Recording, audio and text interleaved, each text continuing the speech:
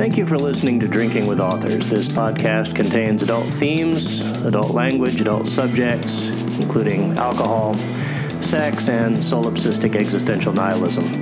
Now we ask if you are drinking along with us to please drink and listen responsibly. Where's this? And we are recording. Okay, hello and welcome to Drinking with Authors, the episode of the century. We finally have in one place all of your favorite hosts. So I will start out with introducing Erica. Erica Lance is on the podcast today. Hello. Oh, Valerie Willis. Hi. I like J.M. you. Paquette. Nobody can fucking see you. Wave my hand. Okay, we'll try that again. J.M. Paquette, welcome. I'm here too. Okay, and after a 4-month-long hiatus, the amazing, the irreverent, the impossible to pin down Austin Scott Collins, welcome. It wasn't entirely a hiatus. Part of it was a low-atus. Okay. I mean, there were highs and lows to the atus, is all I'm saying. That was a very destructive atus. It truly is good to have you back. There were some periods of mid-atus as well. Oh my God. Could you describe the mid-atus? And I really enjoyed the like mid-atus. I mean, Back to the Future. Mm-hmm. just like that, we're really glad to have Austin back. Okay. In true. We're talking about what we're drinking? Oh Yeah, I was getting back, waiting for the introduction. Erica.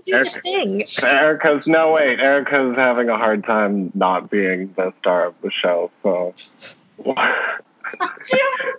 Erica. She does have a problem with that. I do. So in true to form Drinking with Authors, Erica, what are you drinking today? I am drinking actual apple cider, like the juice, with honey jack in it. And I had it warmed earlier. This is my second cup that's cold, and apparently she served me a warm one and then serves me a cold one, but I didn't hear the part that it was going to be cold this time and about snorted it out my nose. I digress. Again, why Valerie can't have nice things. No. So that's what's happening here. Valerie, what are you drinking? The now cold apple cider and honey jack. Oh, okay. Cup. What? How did that come? And what are you? I'm so drunk. I have a raspberry bubbly because I was told I'm not allowed to drink water. There we go. Because you're boring when you just say water with your alcohol problem. It's a sensible drink. And Austin, what are you drinking today? I made a special trip to the store just to get Kraken rum in honor of this podcast today. Woo! Kraken rum. They denied our sponsorship. They don't want to sponsor us. Oh yeah, that's true. We did. Yeah, but out of spite, I should continue to drink it anyway.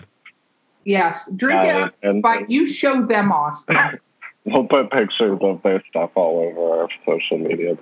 I'm going to get Kraken stickers and wear them all over my body. Pasties, new Kraken pasties. It's like nothing like an octopus grabbing the nipples. That should be one of your new books, Val. No. Adam, so what am I drinking? Espresso and tea. I have 2 drinks today. None of them alcoholic. Someone's got to supervise us. We're already all over the place. We're all over the place. We are. I don't think it's a we situation here. So, Drinking with Authors has 43 episodes, all of which there's been a mixture of you guys doing interviews with local authors and some not so local, some pretty big deals. I guess we could just go through and see which each of yours was your favorite interview, and some things that you guys want to talk about in those episodes if you can remember them. I know there's the name of the show is Drinking with Authors, so it might be hard to remember. So, Erica, do you want to start it off with something? I would. My favorite one. I think I think for me, it's a little bit of a tie because interviewing Jonathan Mayberry was probably the biggest deal possible because he's fucking amazing and funny. And that was like Nerdy Girl. And I actually get the opportunity to interview him again for something else here. He requested that I be the interviewer for it. What? Yeah. Awesome. So that was neat. Yeah. So that was amazing. But the other one that I thought was an absolute ton of fun was Connie Y. Harris, because, I've known Connie and she's she's older than me. That's how I put it. And she is one snarky little person.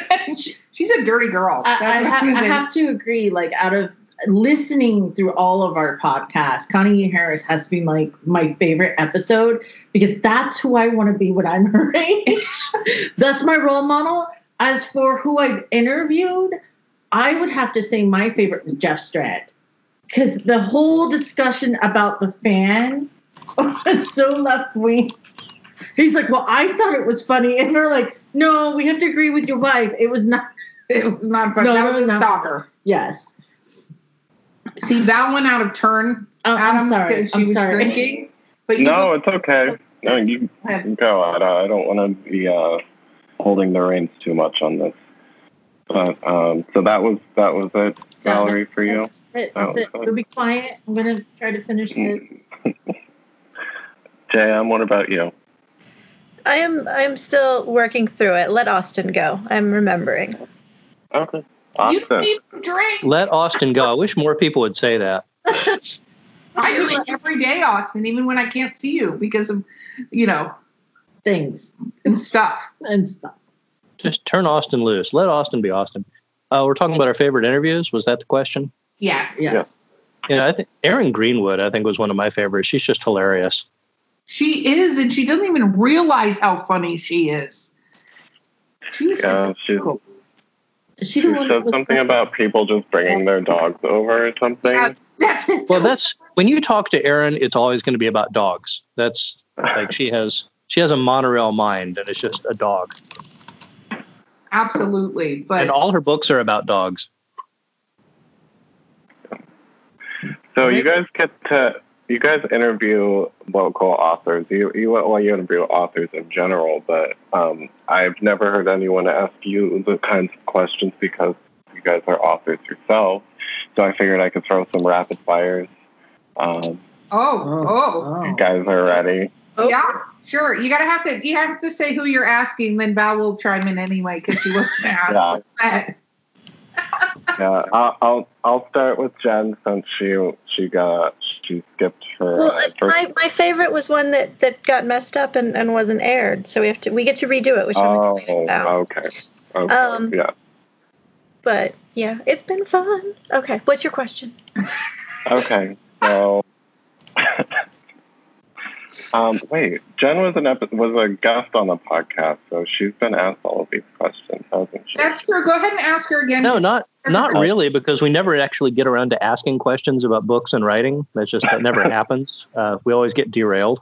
So Erica's good for 2 solid questions: favorite book, least favorite, and then she loses it from there. Or finds it, either way. Yeah, and you sometimes get the plotter and pantser questions. Yeah. I'll ask that. Jenna, are you a plotter or are you a pantser? Oh, God, I'm a pantser. Solid pantser. I only plot when Erica yells at me and is like, you need an outline. And then I write an outline. And then I'm like, okay, maybe that was good for me. That was a good exercise. But I generally don't do that. I don't take Erica for the plotting type. I feel like she fervently disagrees with that sentiment. But I could be wrong. Well, you know what? I actually have to say this because I have the opportunity to write with Austin as well. And we do an outline of what we write. The problem with Jen is that some stuff she can totally pants. Did you know this was going to happen, Jen? Well, the problem with you is... Yeah. You're on trial. If you listen to her try to explain how she can't get past a certain point, and then I'm listening to her go on, and it's very non sequitur, and I'm like, Maybe you should lay out your timeline. Maybe you should just do that because like weird crap is because I'm like, well, why don't they do this? Oh no, they already did that. And I'm like, well, you didn't mention that they already did that. She's like, oh yeah, no, I already wrote that part. It's because I write out of order, which is what messes with me. And then I have to go back and fill in holes. So outlining is good. I resent having to do it. So there you go. Fun stuff. What's your least favorite book? I think I know what your favorite book is, but we'll start off with the least favorite book. My least favorite book? Oh, I don't remember what I answered for this one. I am not a fan of Ayn Rand. I'm going to throw her ass under the bus right now. The Fountainhead makes me so angry. I don't like people who use the idea that they pretend to tell a story, but really they just want to like share their politics with you. I was like, if you want to do politics, just like write an essay. Don't pretend that it's a story because it's not. Or do it, you know. I always think of the Marquis de Sade, who was like, I have political thoughts, and people were like, we don't give a fuck. And he was like, well, how about if I just have lots of sex? And people were like, I'm sorry, you were saying. So. Awesome. So I guess we'll move on to Val. I'm looking at the screen. I'm trying to go in order from the way I see you guys from right to left. Val, are you a plotter? You on the right side. You're on the. He is asking you a fucking question. What was the question? Weirdo. Plotter, pantser. I am a plotter. I plot. I mostly plot. Sometimes it's in like summary, like I write a summary or almost like a back of the book blurb. Sometimes I do that for every chapter. Depending what genre or pen name I'm writing under, depends how formulaic blah blah blah. You mean formulaic? Thank you. That I end up being. Let's see, she's my translator today. Just today. Okay. Like Jen, though, sometimes with my more fantasy-based stuff, it can get tough. Because I'll have a roundabout outlined and then shit hits the fan and I'm like, well, shit, now I got to add like 8 chapters between point A and B. So, but for the most part, I do a lot of plot. I do a lot of research and organizing of chaos coming from whatever this region is. I love your chaos. And I think I like it, and I also don't like it at times. Well, that just about covers it, doesn't it? Oh, this conversation just like went into like a weird. Are we talking about the same thing? Because it's not. Depends on what you're talking about. Here. That's not going to help. Honey Jack hit me hard. It seems like the opposite of pantser should be unpantser, you know? You're unpantsed. We're all unpantsed. This episode has turned into a personal attack on Val, so like, it's an hour telling her. I'm used to this. What's your least favorite book? My least favorite. I don't finish them. I do not finish them. If you don't hook me, and sometimes it's from an author I like. If the story does not hook me in that first chapter or first few pages, I will not go any further. Just can't do it. Twilight, can't do it. 50 Shades of Grey, can't do it. Harry Potter I enjoyed, except for the last book. I just put it down. I'm like, can't do it. We'll be writing personal letters to Stephanie Meyer and J.K. Rowling. Yeah, you know the address to complain to, folks. Is alexwillis@gmail.com. We'll give her the address so they can reply back with a nice letter. Yeah, it's not really fair to complain about a book you haven't read, and that's the thing, is that if you don't like it, you don't finish it. I mean, who finishes a book you don't like unless like you're being paid to read it? If you're not a professional reviewer, if you hate a book, you stop reading it. That's the thing. So yeah, I don't think I've ever finished a book that I was really, really not enjoying. Mm. I spent years in school reading books I did not enjoy. Well, that's okay. Yeah, like when you're in school. But Yeah. I mean, that was so long ago. I mean, back there, everything was in black and white, and there were dinosaurs everywhere. It's just talking in the modern sphere of things that a podcast audience is going to understand. We used to do this thing where they made us read books in school. Mm-hmm. Oh yeah, that's true. They don't do that anymore. They let you pick the book that you're going to read. Yeah. We used to get a personal pan pizza out of it too. Ah, Oh yeah, man, those were the days. we had Oh, they pizza had really awards. good pizza in the cafeteria when I was a kid. No, I mean Pizza Hut personal pan pizzas. They had a summer reading thing. You Yeah, had to bring in a list of the books that you read, and you got a free pizza. yeah. You'd read like I think it was 100 books, right? You read 100 books, and then you come in at the end of summer vacation and you turn it in, and they give you a personal pan pizza. Yeah. And then at some point I realized, I can read 100 books anytime I want, and I can also go out and buy a personal pan pizza anytime I want. Oh my God, the whole moral infrastructure is just falling apart around my eyes here. I mean, Isn't that around the same time they had the Bigfoot pizza? Yeah. I remember the Bigfoot. That was an interesting experiment in culture and cuisine in America. It was kind of a moment. Yeah. And I don't remember this. thank goodness we've moved on. Bigfoot pizza? No. Yeah, how many books do you have to read to get a Bigfoot pizza? I mean, I think you'd have to, do half the library. Yeah, no, I don't. Well, that would be a lot of books. But no, I don't remember the Bigfoot pizza I thing. remember the Bigfoot pizza because my mom and the neighbors would invite us over to Pizza Hut and they would just feed us kids one Bigfoot pizza to feed all the kids. And they would get the buffet. Okay. The fact that Pizza Hut had buffets is a whole other topic. I that's don't a want to whole talk about. yeah. I'm sure my age now. How did you prove that you read the book to You get the just pizza? You just had a list of books titles. I think they probably looked at the handwriting because you're supposed to write the date that you finished it. Oh But my I God. imagine you could have just written them all at once. Different color pencil. Yeah, use like several different types of pencils and several different types of pens, It was and use a slightly different handwriting each time, like it was a different time of day and you were in a different mood. And you crinkle the paper real good. Yeah, give us some age. So they could probably hire a bunch of forensic investigators to go back and look at all those notes, and then I guess they could charge you for the value of all those pizzas. Mm-hmm. Put more effort into not reading the books and getting the free pizza than actually reading the books. That's what I would do. I'm sure I know, and those of us who are reading books all the time anyway, I mean, it's like, well, may as well get rewarded for the effort. But then, of course, you have to admit what you're actually reading, and then your teachers are going to be all like weirded out. Yeah. Did you guys have teachers take books away from you? I got in trouble all the time. What? Yeah. The teacher would be like, "You're too young to be reading this," and they would take Right. it away. I never encountered any of that. right. I had a teacher correct one of my poems because she said that wasn't a real word. Oh, What no. word was it? What word was it? Rive, R-I-V-E, rive. It means to tear or split apart or rend. Yeah. And I thought it was a very effective word to use in a poem. And we had this little like elementary school poetry journal. Yeah. And I submitted this poem, and the teacher actually like marked it out like visibly, like because it was typewritten, right?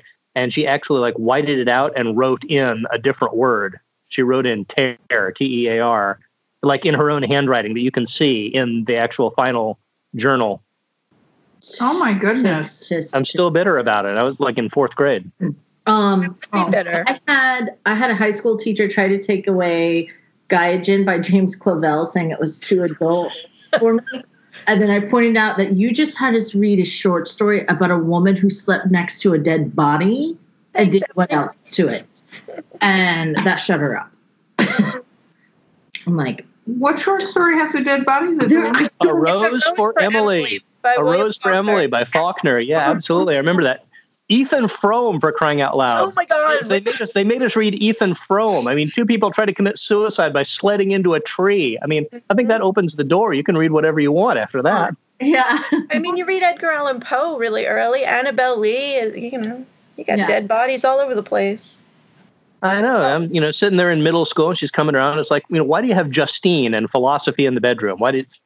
Because you wanted to read the political theory. Exactly. I'm learning all kinds of stuff. This This has not been my experience. I can't believe I'm like sitting here going, so I read To Kill a Mockingbird and Lord of the Flies. And, yeah.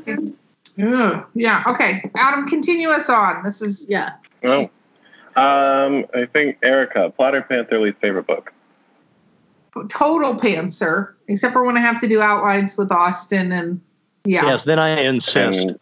He does insist that we do outlines, which is probably good because of the method of our writing, which is, since we're writing basically two stories that have to converge together, we do have to have some points of reference. So I appreciate that. And then, but most of the time I'm a pantser. Although I have to say, I'm writing a serial killer novel now, and I am having to do a few plot points and stuff because it's more of a mystery.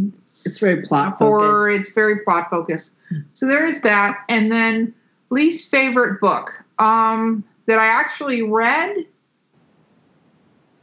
I'm trying to think what the least favorite book I actually read. I started to try to read 50 Shades of Grey, and that's fucking garbage to me. Fucking garbage. And it pisses me off that it did so well.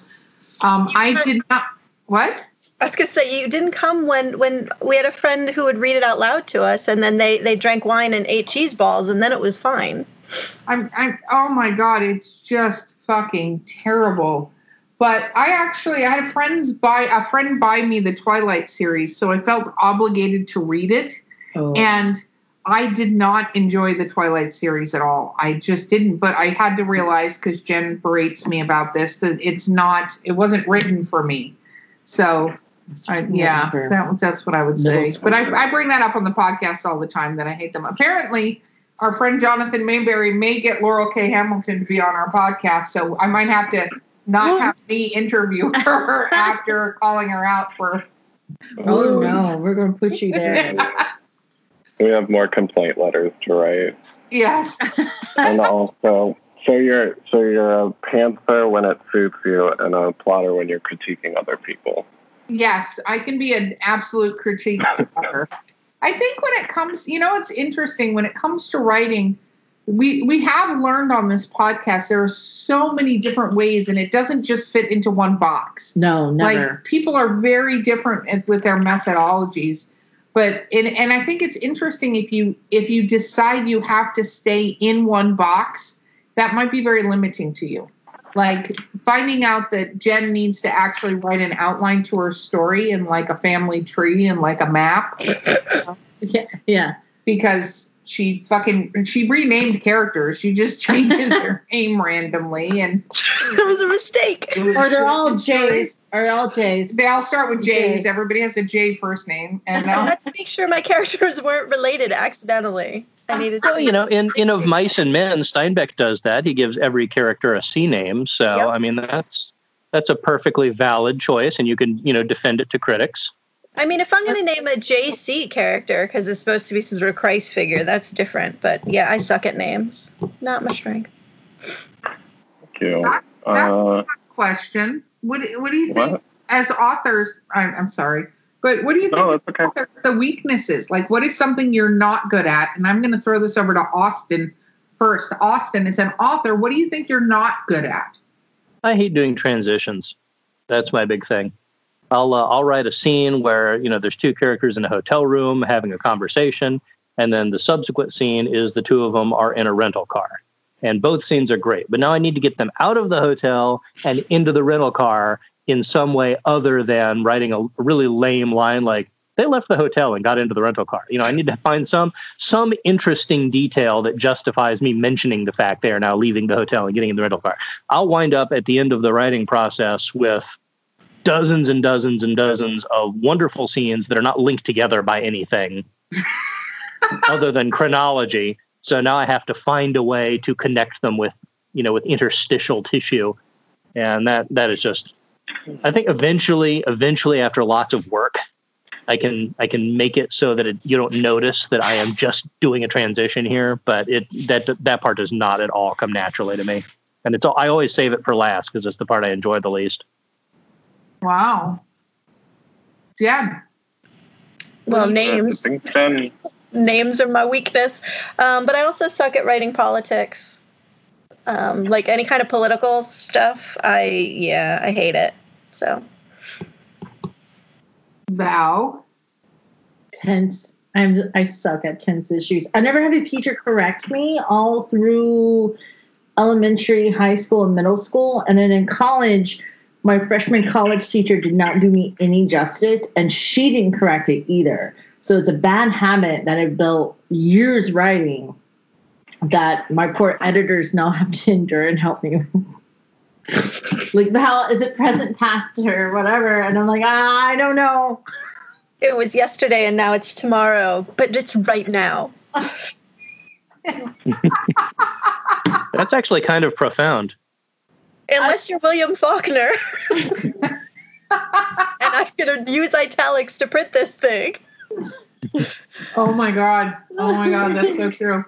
You know, it was the best of times, yet it is the worst of times. And then it will be some like kind medium times.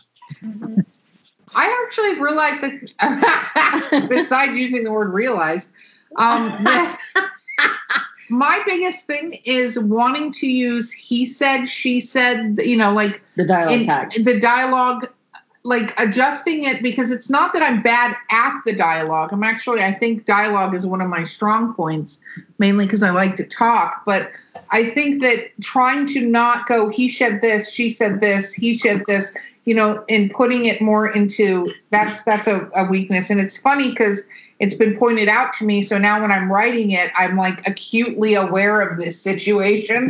And sometimes I'll just write the dialogue and then go back to it because I'm like, I don't know how to transition into this situation. It's something I'm having to learn. Yeah, there's my weakness. There's a lot of body language in dialogue. There is a lot of body language in dialogue, but I think that you can, I don't know, that's where I have a hard time, which I think is, I wouldn't have thought that. I need new words for nod and shrug. Everybody in my books nods and shrugs during dialogue. Like, no, there's got to be something else you do with your body. No, that's true. Horatio looked at the door as if you were concerned there might be a moose on the other side. And then what did he say? That's the thing. What does that look like, though?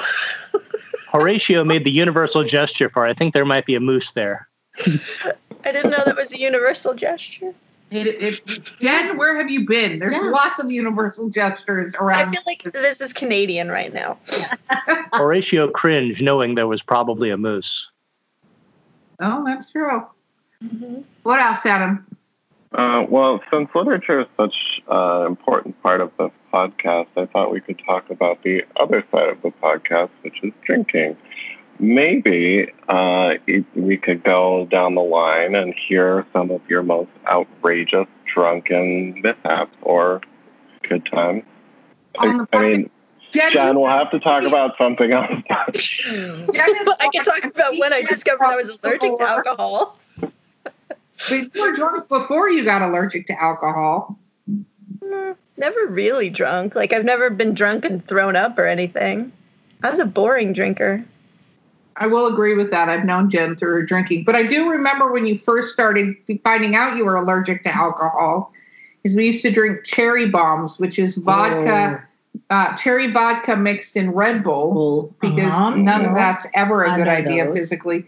But we were at a bar and she drank one and her entire chest and neck turned bright red. And that's a thing. That's a thing. Like it's Asian flush, I think is what it's called. But you get it. A lot of people get that. It was just that mine progressed to, oh my God, my tongue is numb and filling up my mouth and I can't feel my face. And I'm having a hard time breathing here. This is really weird. I should probably not drink anymore. My favorite was when she told me she ate tiramisu because they soaked with brandy. It's not fair. It's not fair. I had port wine cheese, guys, and I was like, I'm gonna die. Port wine cheese. Not cool. I'm the only person with an EpiPen for fucking dessert. Oh, see, Austin, what is one of your favorite drinking stories? Favorite or most memorable? I would like to go with both. Start with favorite and then move to most memorable. All right. Well, I think one of my fondest memories of youthful drinking was my friend Ben and I went to this strip club in Orlando back in the days of Zima. You remember Zima? Oh my God. Oh my God, yes. And that stuff goes down like Sprite, you know? Flat Sprite. Well, yes, it's not super fizzy. But No. you can just pound one right after the other and you'll hardly even notice, until it's time to get up and leave. How many do you drink without getting up?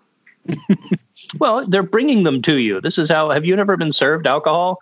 Do you always break in and steal stuff? We agreed to never talk about that. I'm just saying, rhetorically speaking. No, but so we've got our own little table there, and we're like right near the foot of the stage, and the cocktail waitress just keeps bringing us more Zima, and we're watching the ladies dance. This is like the quintessential, adolescent drinking story. And then it sort of fades to black after that, and then I just remember being unbelievably regretful for like 48 hours. Oh my God! I still get that warm. Yeah, it's like like that stripper glow whenever I see Zima in like old, references to nostalgic memories. That makes sense. Okay, so what is your best then? Well, I went to this one all-inclusive resort in Jamaica with a young woman that I was dating who would later become my wife. And because it is super inclusive, including all of the booze, I mean, it's just all these bars all over the resort that'll just give you as much alcohol as you want, day or night, like 24 hours a day. So I would go from, bar to bar, and, you could ask for whatever you want. Top shelf, doesn't matter. They would mix it for you. They would give it to you. And most people, especially young people, take this as a challenge, right? So they'll show up at a place like this, like, I got to get my money's worth out of this. I got to drink as much as I can, as fast as I can, right? But I'm like, no, I'm more mature than that. I'm going to pace myself. I was there for about a week, and I maintained this really nice buzz, like this nice cruising altitude for pretty much the entire week. Like just a very light but pleasant sense of, elevated mood until the last day. It was the last day before we were going to have to leave in the morning. And we were in the piano bar, and everyone was singing and dancing and having a good time. And at around midnight, after a long day of drinking, not hard, but consistently, I made the switch to champagne. Oh God. Definitely the worst decision of my life drinking wise. And that went from being, aren't we having fun, to I'm afraid I might die, to I'm afraid I might not die. Oh. All within the space of about an hour. And then I remember like being on the floor of the bathroom back in our room, like clinging to the tile so that I wouldn't be flung into space. Wow. And my girlfriend was right there and saw the whole thing and took care of me. And despite all of that, married me anyway. Oh, well, your wife is amazing. That's She's true one of the love. most amazing people I know. And This is true. yes. So Val, It's never too late to make a really bad drinking decision. that's true. I try to enforce that theory regularly. Val, what's your best drinking experience? Okay, I just want to point out that I didn't even drink a drop on my 21st birthday. But my friends thought it would be a great idea to surprise me and make up for all this on my 23rd birthday. I was supposed to show up at the bar and just meet Alicia to have a chocolate cake shot. And when I got there, the bar was filled with a bunch of friends. And everyone was buying me drinks. And we busted out the game Trouble. I'm sorry, did you say we busted out the game Trouble? Yes. You fucking rebel.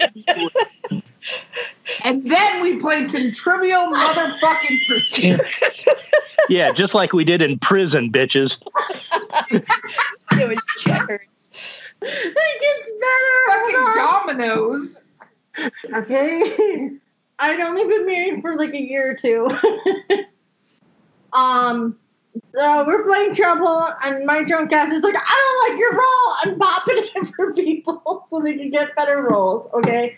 And then finally I go, apparently what I don't remember is by this point, I had already snatched 2 drinks from the bar owner's wife. I drunk way more than I recall of like flavored vodkas and Jaeger bombs, the whole shebang. I go, I've got to pee. And I stumbled my ass. They're like, don't you need help? Don't you need help? I'm like, oh, I got it. I remember going into the bathroom and doing my business. And I remember looking in the mirror and I'm like, I'm not that drunk. And then it goes black. And then it goes in all audio memory. That's all I remember is hearing stuff, not seeing stuff. And I'm like, well, I feel like I'm halfway upside down, and I realize my husband has flung me over his shoulder, and it's him walking me out to the car over his shoulder. And I hear his friend Lou, and he's like, well, who has the keys? And Justin goes, shit, she has the keys on her. And I'm like, I got the keys. And they start laughing, being stupid. I had to put down the tailgate and slap my ass on the tailgate. And I'm like, you can't have them. And he's like, where are they? I'm like, I don't know. He finds them in my pocket, loads me into the car, goes black for a bit. And next thing I know, someone's got me under my arms. And mind you, I don't usually know anything. I'm just hearing stuff and making snarky comments and giggling the whole time, apparently. My husband has me under the arms. His brother, who was living with us at the time, has me from the legs, and my pants start to fall. Your pants start to fall off? Nobody can hear you saying that. And I say, quick, drop me like a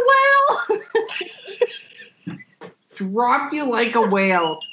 At the time, what did you think that meant, Val? I don't know. That's all I remember.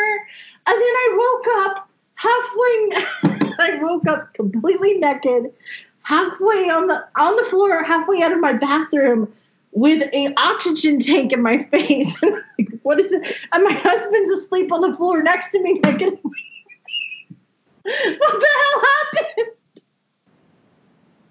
I was so sick. But he said he swore I stopped breathing. He says, you're not allowed to get drunk ever again.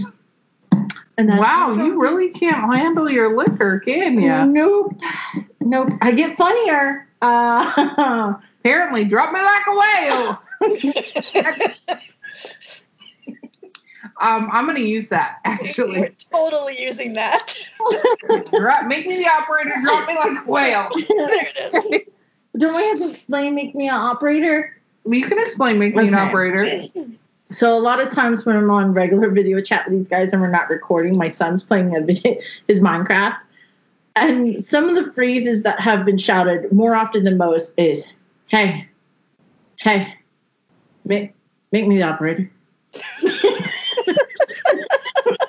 I don't actually know what this means in this game, but he says, make me the operator. I can't write the words. Make me an operator. I can't do that. I can't do that for you, but make me the operator. What is this marketing going on? The best one was when I was on with Vanessa, our other editor, and he goes, I'm starving. You burnt all the food and you haven't fed me and I'm starving. I'm going to die. She goes, you need to go? It's in the game. What about you, Adam? Our producer? My most drunk. Well, okay. Well, there's two. There's a fun one, and then there's another one that was really bad. But the fun one was, oh God, it was like 3 or 4 years ago. And this story isn't indicative of who I am as a person today. So we'll just keep that in our front pockets for the duration. It won't be that long. But so I was invited. Things clear. It's a warning. This is past Adam, not current Adam. No, another disclaimer. When I've had enough alcohol, usually it's white wine, I become a little, I don't know what to call it, klepto-y. I get sticky fingers. And it's not because I'm trying to steal things. It's because I think it's hilarious. So I was invited by my older brother to a big party. I guess someone had just done something great. I don't know. But I was invited, and I didn't know anyone there. So I invited my best friend, who just pours gasoline on my fire and vice versa. So we're just like the worst people to invite to a party. We're also only social for about 20 minutes, and then we steal something and leave. So what happened was, we're at this party with all these people, and a couple of them were doing like these fire dances with like, torch thingies and fire fans and stuff, and they were having a good time. And we were talking to one of them, and it wasn't because we were interested in what she was doing. We wanted to steal her can of kerosene because we wanted to take it out to the road, draw a pentagram, and set it on fire. Well, we found out that doesn't really work because the kerosene just soaks into the ground or the concrete, and we couldn't set it on fire. And we were too embarrassed to bring it back. And the entire time this party was going on, the cops were coming. That's just like, it was a big old party. Everyone there was old enough to drink, so I don't know why we were like afraid of the cops coming, but that was like the main thing. We also we thought it would be hilarious to go up to people's cars and see if they were unlocked, because we didn't want to be around anyone else. We didn't have our own car. We took an Uber there because we were trying to be responsible. So we just wanted to sit in someone's car and chill out and have fun. We ended up taking, for no reason, someone's flask out of their, what do you call that? The center console. We just took it. And then we also, before we left, we took as much alcohol as we possibly could and got in an Uber and left. And then I woke up on my friend's bed in a little bit of vomit. And then my dad called me and yelled at me because my dog had diarrhea at his steps. So that was... Wow. So much happening. What is a good story? What? That was the good one. Okay, never mind. Oh my goodness. I had fun. I had lots of fun. The whole thing was fun. But yeah, just remember that thing I had you keep in your front pocket. Yes. Yeah. Okay. Erica. Hey, there's a bunch of missing stuff. Yeah, exactly. I wondered where crap in my house is gone, and now that makes a lot of sense. No. Past tense. Past tense. No, I'm just teasing. I love Adam. Okay, so my best, and wow, there's a lot. So I'll help. Jen can help because she's been my DD many times. So one of the most interesting times was it was at a birthday. I think it was my birthday, if I recall correctly. It was at a nightclub, and a bunch of people came. And here's the thing that's interesting. So cherry bombs were the drink of choice back then, just many moons ago. But the problem you got to realize is you should not drink that much Red Bull. Because normally they put an entire can of Red Bull in one of these cherry bomb shots, right? So you're dropping the cherry vodka in a can of Red Bull, basically, and chugging it. So at the end of the night, I can tell you that I accounted for 18 that I had ingested. Oh, no. Yeah. So I don't usually puke. I think Jen can attest to that. I'm usually not a puker. My poor car. Yeah, but this night I did throw up on her car, which was probably good because It was if I out the hadn't, window. what? It's out the window. It was fine. Yeah, it wasn't in the car. So at one point said I didn't throw up in the car. I did throw up out of the car, but I have to say I don't remember any of that. It was probably good because I may have died had I not done that because the amount of Red Bull in my system was astronomical. Here's the last thing. Polite. I was polite? You were like, wait, stop. Pull over. So I stopped, and you just kicked the door open and sagged to the side and threw up. And then later on you threw up out the window, and then I had to wash my car. But you were very polite about the whole thing. Such a lady. I was a polite drunk, but this is the last thing I remember. I was dancing. One of my friends was making out with another person there, and the term that they used for where is this person was, she's making out with Harry Potter. Yeah. Yeah. And the last thing I remember is them playing the Prince song Kiss and then waking up in my bed. But here's the thing is me and Jen got on a plane to New York the next day. Oh. And so two things had happened. One, I was wearing these earrings that were really cute, except for they had stuck to the side of my face and were bright pink for whatever. They were cute at the time. And so I had this pink stain from where this earring had been on the side of my face because it apparently had gotten wet.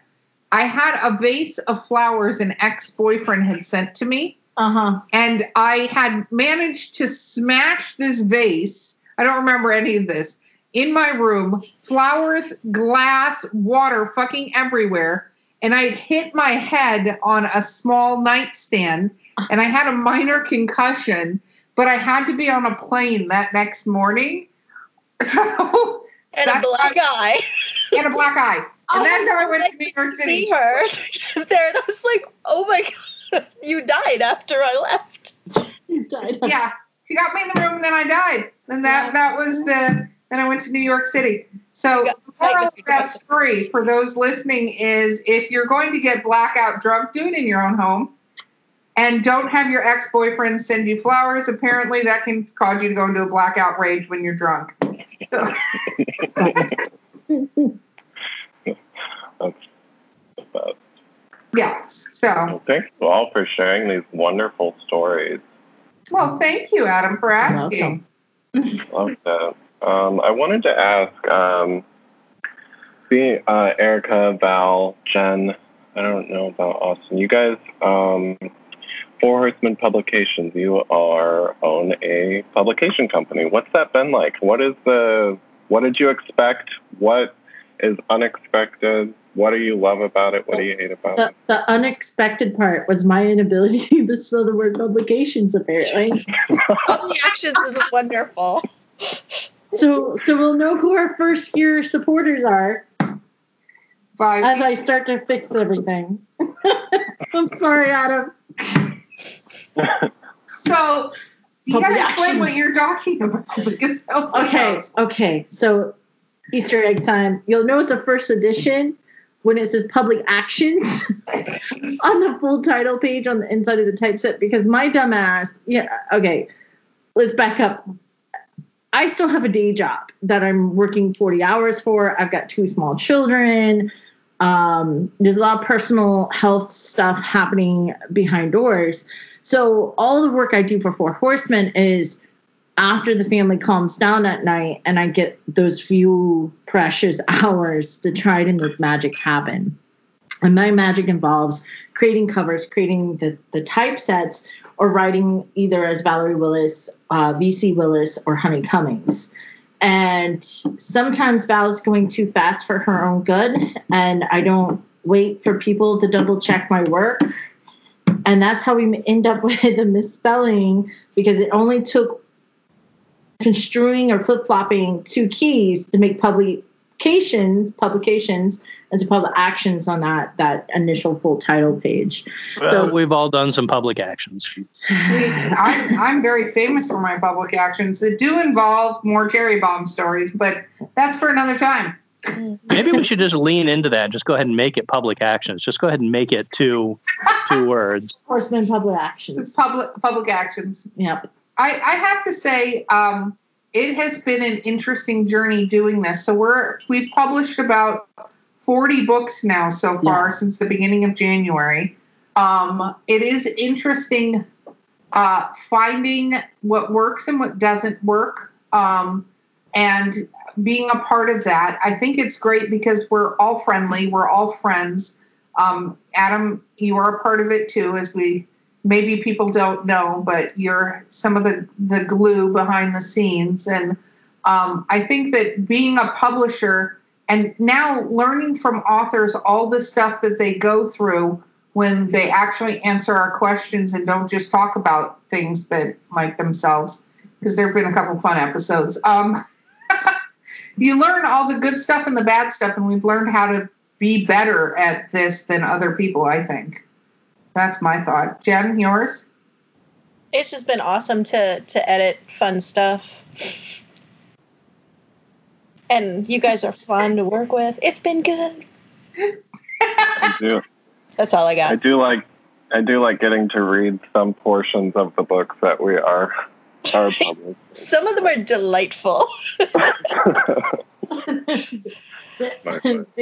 And that's just it.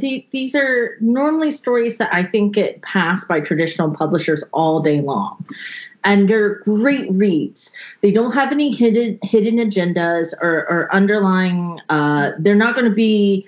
You're not going to see these authors on CBS Good Morning talking about some great debate. And that's not for their writing anyway. Just because. Right. They get arrested for trying to have sex with a bus, or something like that. But there's something for just telling a story. Like these are fun stories, and we get to be part of that. So that's cool. Well, it's true, but we're also, the cool thing is we're also all authors. So we get to talk about Austin. Let's talk a little bit about your authorship. Oh, that's. Oh, is that all we got? Was there a question, or was that just like an open-ended? No, I was going to ask a question, but then it got okay. We made it awkward for a moment there. Discuss. You call that awkward? I can do so much better. Oh, then wow us with that. What are you presently working on? Oh Lord, I've got so many projects lined up. It's ridiculous. I've got 6 books already on my website that I have promised the world, that I have been working on slowly for several years. And then those both got sidelined because now I've got 2 more books, 3 more books actually, that just the ideas popped up recently and kind of got legs. So I'm working on those 3 at the moment. And then on top of that, of course, we've got the collaboration that I'm doing with you. It's, So what is that? 6, 7, 8, 9, 10. So I've got 11 manuscripts I'm working on right now. Oh my goodness. What's coming out first, do you think?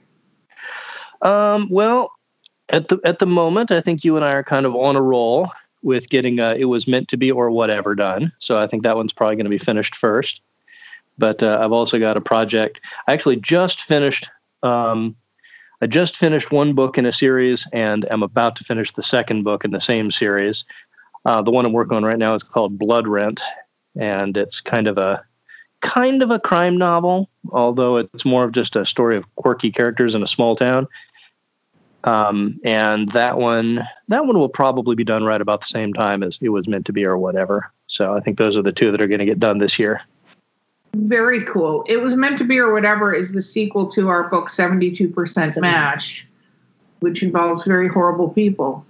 What about and so does It Was Meant to Be or Whatever. That's our stock in trade, is writing about horrible people doing horrible things and not learning anything and not getting any better. Yes. I have to say it's actually some of the most difficult writing to do, because you want sometimes a character to get better, and these guys just don't. They're terrible. Well, as an awful person, I actually find it really easy. You are not an awful. Okay, I'm not going to say that. What about you, Jen? What are you writing right now? I'm finishing the 3rd book in my trilogy, Cloudon's Ring. And I have 2 weeks to finish it. Yes, but you have 4 books in that trilogy. Oh, yeah, I do, because it's a trilogy in 4 parts. No, because the extras, the short stories book, that's done. That's coming out. So I have to finish book 3 and get that. And then it's all done, and I can start a new series. Do you know what you might start a series of? Yeah, I have a demon series. Call Me Forth. This is the first one, and that's soon-ish. Awesome. What about you? Call Me Forth. Shouldn't that be the 4th book in the series? I know, right? Because I wrote one already called Invite Me In, and then I wrote a prequel, and I suck at names and titles. So Erica helped me with Call Me Forth, which I was like, yeah, that works. Same structure. I like it. You want to it's see what demony. the original title was? No. Yeah. Okay, that was my working title because I didn't know. I knew a character, and I knew that the band Kiss was involved somehow. So the title was?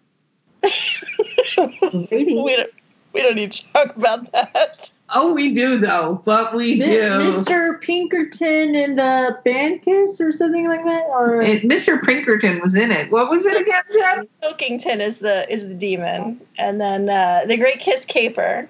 Kiss, yeah. the band made a movie in the 70s. Anybody remember this? Of what this is about. Mr. Pinkerton and the Great Kiss Caper. It sounded like a Scooby-Doo like episode. a steampunk novel or graphic novel of some sort, or it definitely sounded very YA. Yes. Middle grade fiction-ish at that point. I feel very Sherlock Holmes, the Great Kiss Caper. Except I made Paul Stanley a demon for real. But he's not the demon in the band, so I was like, he's not the demon. I'm glad you found that funny. What about you, pal? The Great Kiss Caper, and then maybe like the Kiss Takes Manhattan. Right? There's a whole series there. This is not a Muppet movie. It's just because I love Kiss in my soul. What am I not working on? This is an audience listening. I know you forget this. Okay, first of all, this is not a video program. And second of all, everybody doesn't follow you around. Why do you forget that? I don't know. I do. Austin does. I've seen him. Oh my God. It's like that But she never detects me because I walk sideways very slowly, 3 steps at a time, holding a bush in front of my face. I'm undetectable. I'm trying to ignore my children. Maybe I'm just mixing the two. Possible. I'm trying to tie up the end for Artemis, which is book 4 in the Cedric series. Lots to unfold, some new epic battles, great banter happening between the characters because they're all actually on a proper quest for the first time and enjoying themselves at it. And then I'm working on Honey Cummings, Wanton Woman in White. So now we're getting into paranormal urban legends for the next 3 books. Laying with the Lady in Blue should be coming out either during or after this episode. Right. No, right before the episode airs, yeah. Okay. And then let's see. V.C. Willis, I've got a rough outline for. So the first book's The Princess Priest. So the second book is The Priestess Assassin. So I've got to work out the full plot for that book a little bit and get that going. And then The Princess Pea's Bed, which is the other little urban short story. And then Writer's Bane, I'll have to edit again when it comes back from Jen. Am I missing something? I'm sure you are, but I don't care. And then you don't care. We're all missing something. We're writers. Yeah. So I'm writing. I'm a writer, and I write a lot. Oh, and the world building stuff. We're doing that too. World building. That's coming out from our publication company. Yeah, the Writer's Bane research is the one I was working on. And Yeah, definitely. Whatever that was. Jen is working on the world building side. That's what she was trying to say. Yeah. That was nice because that wasn't even really sounds very well. No, that was me tripping on my tongue. Is that because we should drop you like a whale or make you the operator? Make me the operator. Erica, what are you working on? Yeah, Erica. What am I working on? Well, for under the name Erica Lance, I like being under 2 names because I write under 2 names. I actually have a collection of my short stories, which are horror short stories, coming out. It's under the book title is Illusions of Happiness. So that was pretty cool. Actually, my boyfriend helped me name that book. And then I have my first actual full-length novel coming out this year called I Hunt You. And it's in the Florida Hunting Grounds series. And it's a serial killer novel. And it's part of a trilogy. So that's coming out. And then under Dahlia Lance, I have It Was Meant to Be or Whatever, which is the sequel to 72% Match. And then I have the sequel to Slumming It on a sequel to My Home on Whore Island, which is Slumming It on Slut Street. So that is coming out in September, which is really exciting because that's taken way too long to get done. So those are what I'm working on. I don't do shorts. I do longer stories, which is exciting, I guess. And then there's Dead Air. So it's not really exciting. Yeah, no. Good job. Good job, Eric. I wanted to ask, how has the COVID Skype series been going? How do you guys feel about it? Well, I missed Austin. That's the number one thing that I missed on the COVID. Yeah, she keeps missing me, but she keeps firing. Eventually, she's going to learn to lead me enough. I think we all miss you being on the podcast regularly, Austin. Aw, you're too kind. No, it's true. I do miss Austin. I miss the banter. That's why I'm here. I can't handle not touching people. Okay, you just made that really fucking weird. Like, so Val came over to my house today to record some. Can you not be totally? This is why people think we're in a relationship on things. You do not help this situation. Wait, you're not? Thanks, Val. Yep, that's where that goes. I'm so sorry. It all comes out. I thought you were like Rizzoli and Styles. This is like the time I said awesome to Mark Muncie's like kids eating my gators, and you're like, no, it's not. Yeah, and Mark Muncie's like, yeah, so children were fed to gators for expectations. That's awesome. She's like, that's awesome. I'm like, no, it's not. What is going on? Well, she was talking about the Mark Muncie episode. So Val does have a tendency to completely stick her foot in her mouth and say things. That's why you guys brought me on. Is that why you think we brought you on this? Yes. No. It has Or stick someone else's foot in her mouth. There was that one episode that was pretty strange. That's true. Lost that episode. It's fine. No, I think, it's interesting. My face is so red. Yes, it is. Nobody can see it, though, because this, again, is an audio podcast. I don't know why that has to keep being reiterated to you. I can't help myself. Yeah, we all know that. We know that.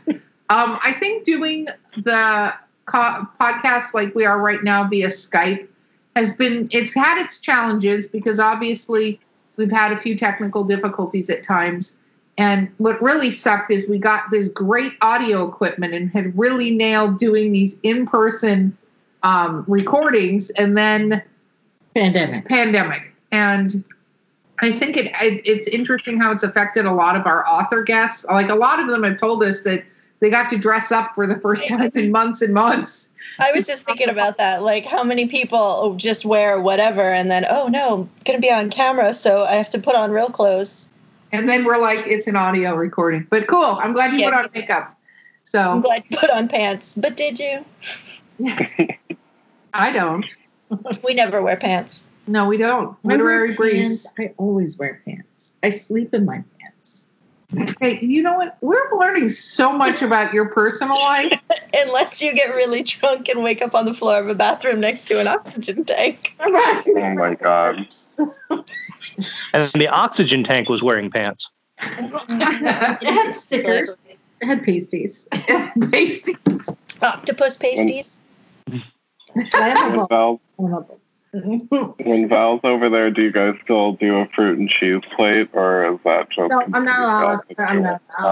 I'm not allowed to eat food while we record anymore. No, I'm not allowed. Like, we actually have lunch sitting over there. I don't let her eat because when she's nervous, like she totally fangirled. She fangirls on things, and I think we're all fans of some of these authors, which is fine.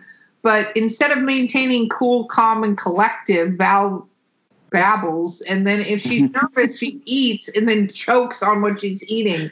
Because I'm trying to babble with food in my mouth. Yeah, so after this happened the third time... That is taking cool to the next level, you know? That's true. Just like when I hide my face inside my shirt. Yeah, and nobody can hear you because, again, it's an audio recording, not a video. They can't tell. That's the beauty of it. That's... Okay. Make me the operator. I have one more question before we get closed up here. We have a few more minutes. But that's probably, I should have asked this in the beginning because now we're getting to the end and I don't know how you guys would respond to it. But with this like extreme isolation that most of us aren't used to, where we're not going to work every day or we're usually at home most of the time, has that affected the way you're writing or the emotion you're putting into your writing for you guys as authors? Oh my God, yes. Yeah. I'm writing more now than I have in months. It's only because we're pressuring you now, Jen. Well, now I have real deadlines, so I work well with a fire under my ass. But before I feel like I spent my time in my car. I was always driving somewhere, and now I'm home, so I have a lot more time to just focus on writing. I also stay up all night, so that helps a lot because I don't have to get up in the morning because I could do my work whenever. What about you, Austin? Oh, my biggest challenge has been temperature. Because for anyone who doesn't know, I live on a sailboat, and during the heat of the summer, there is an air conditioner, but it's small and underpowered, and it's not up to the task. And so in the heat of the summer, it will get to be almost 100 degrees inside the sailboat during the middle of the day. So day after day, there is a period of maybe 4 to 6 hours where it's just absolutely unbearable. So I have a really hard time being productive, doing anything during that time. So like in the morning, like before around 11, it's not bad. And then after about, maybe 6 o'clock, it's okay. But that middle part where, it's so unbelievably, impossibly hot that you just can't do anything except just like lie there naked, rubbing yourself with damp paper towels. That's an image. Yeah. Yeah. Now, see, it used to be I wasn't there during the day because I was at the office. But now I'm working remotely, so I'm just on the boat all the time. So that has severely cut into my ability to function. So then in the evening, I have to make up for that. So I end up kind of working late because once the temperature returns to a normal human level, I do everything that I didn't get done during the middle of the afternoon. That makes sense. Val? I cannot escape my children now. You have to understand, Lincoln Levi, I love them to death, but make me the operator. Make me the operator. He has gotten me a few times with stuff. I'm trying to remember the latest thing he said to me. We went and hung out with some friends for the week, like a slumber party, because we've both been isolated since the beginning of March. So we haven't really gone anywhere, and our kids are driving us crazy. So she's like, look, I got a spare room. You and the kids come over for a week and have a mini vacation that way. And at the end of it, Link turns to me. He goes, best vacation ever. I didn't do anything. I'm like, oh, no, yeah. You saw humans. You saw other humans. Yeah, no. But he also downed like an entire box of strawberry waffles, and no one knew he was eating them because he wasn't using the toaster. He was just eating them straight up frozen. Like a summer snack. We're like, what happened to the waffles? Well, I didn't see him use the toaster. I'm like, I didn't see him use the toaster. And then we caught him with the last one, ice cold. And it's like, oh my God, kid. He's a ninja. But no, I used to, like, Sunday ritual was 4 to 6 hours at a cafe. I'd go before anyone in the household was awake and be there until about noon. and come home with lunch kind of thing, or come home and cook lunch. But that gave me such a quiet, focused time and in an environment that I enjoy, that I would bang out 5,000 words, and I've lost that. So I'm having to write long hours during the evening times after everyone has passed out, and I can get peace and quiet and focus.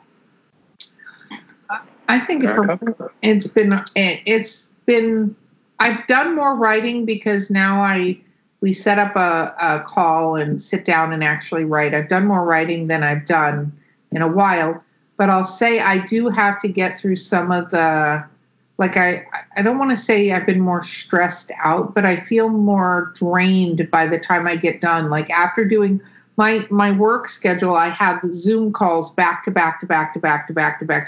Like, I'm not even kidding, like no breaks for lunch. Sometimes I just have to cut the Zoom call off and go, hey guys, I got to run real quick because I have to pee, and I haven't peed after 3 hours or something because of that. And I find doing calls like that is like it's more physically and mentally draining than doing an in-person meeting, because I feel like something that takes a half an hour on Zoom could have taken 5 minutes in person to get it done.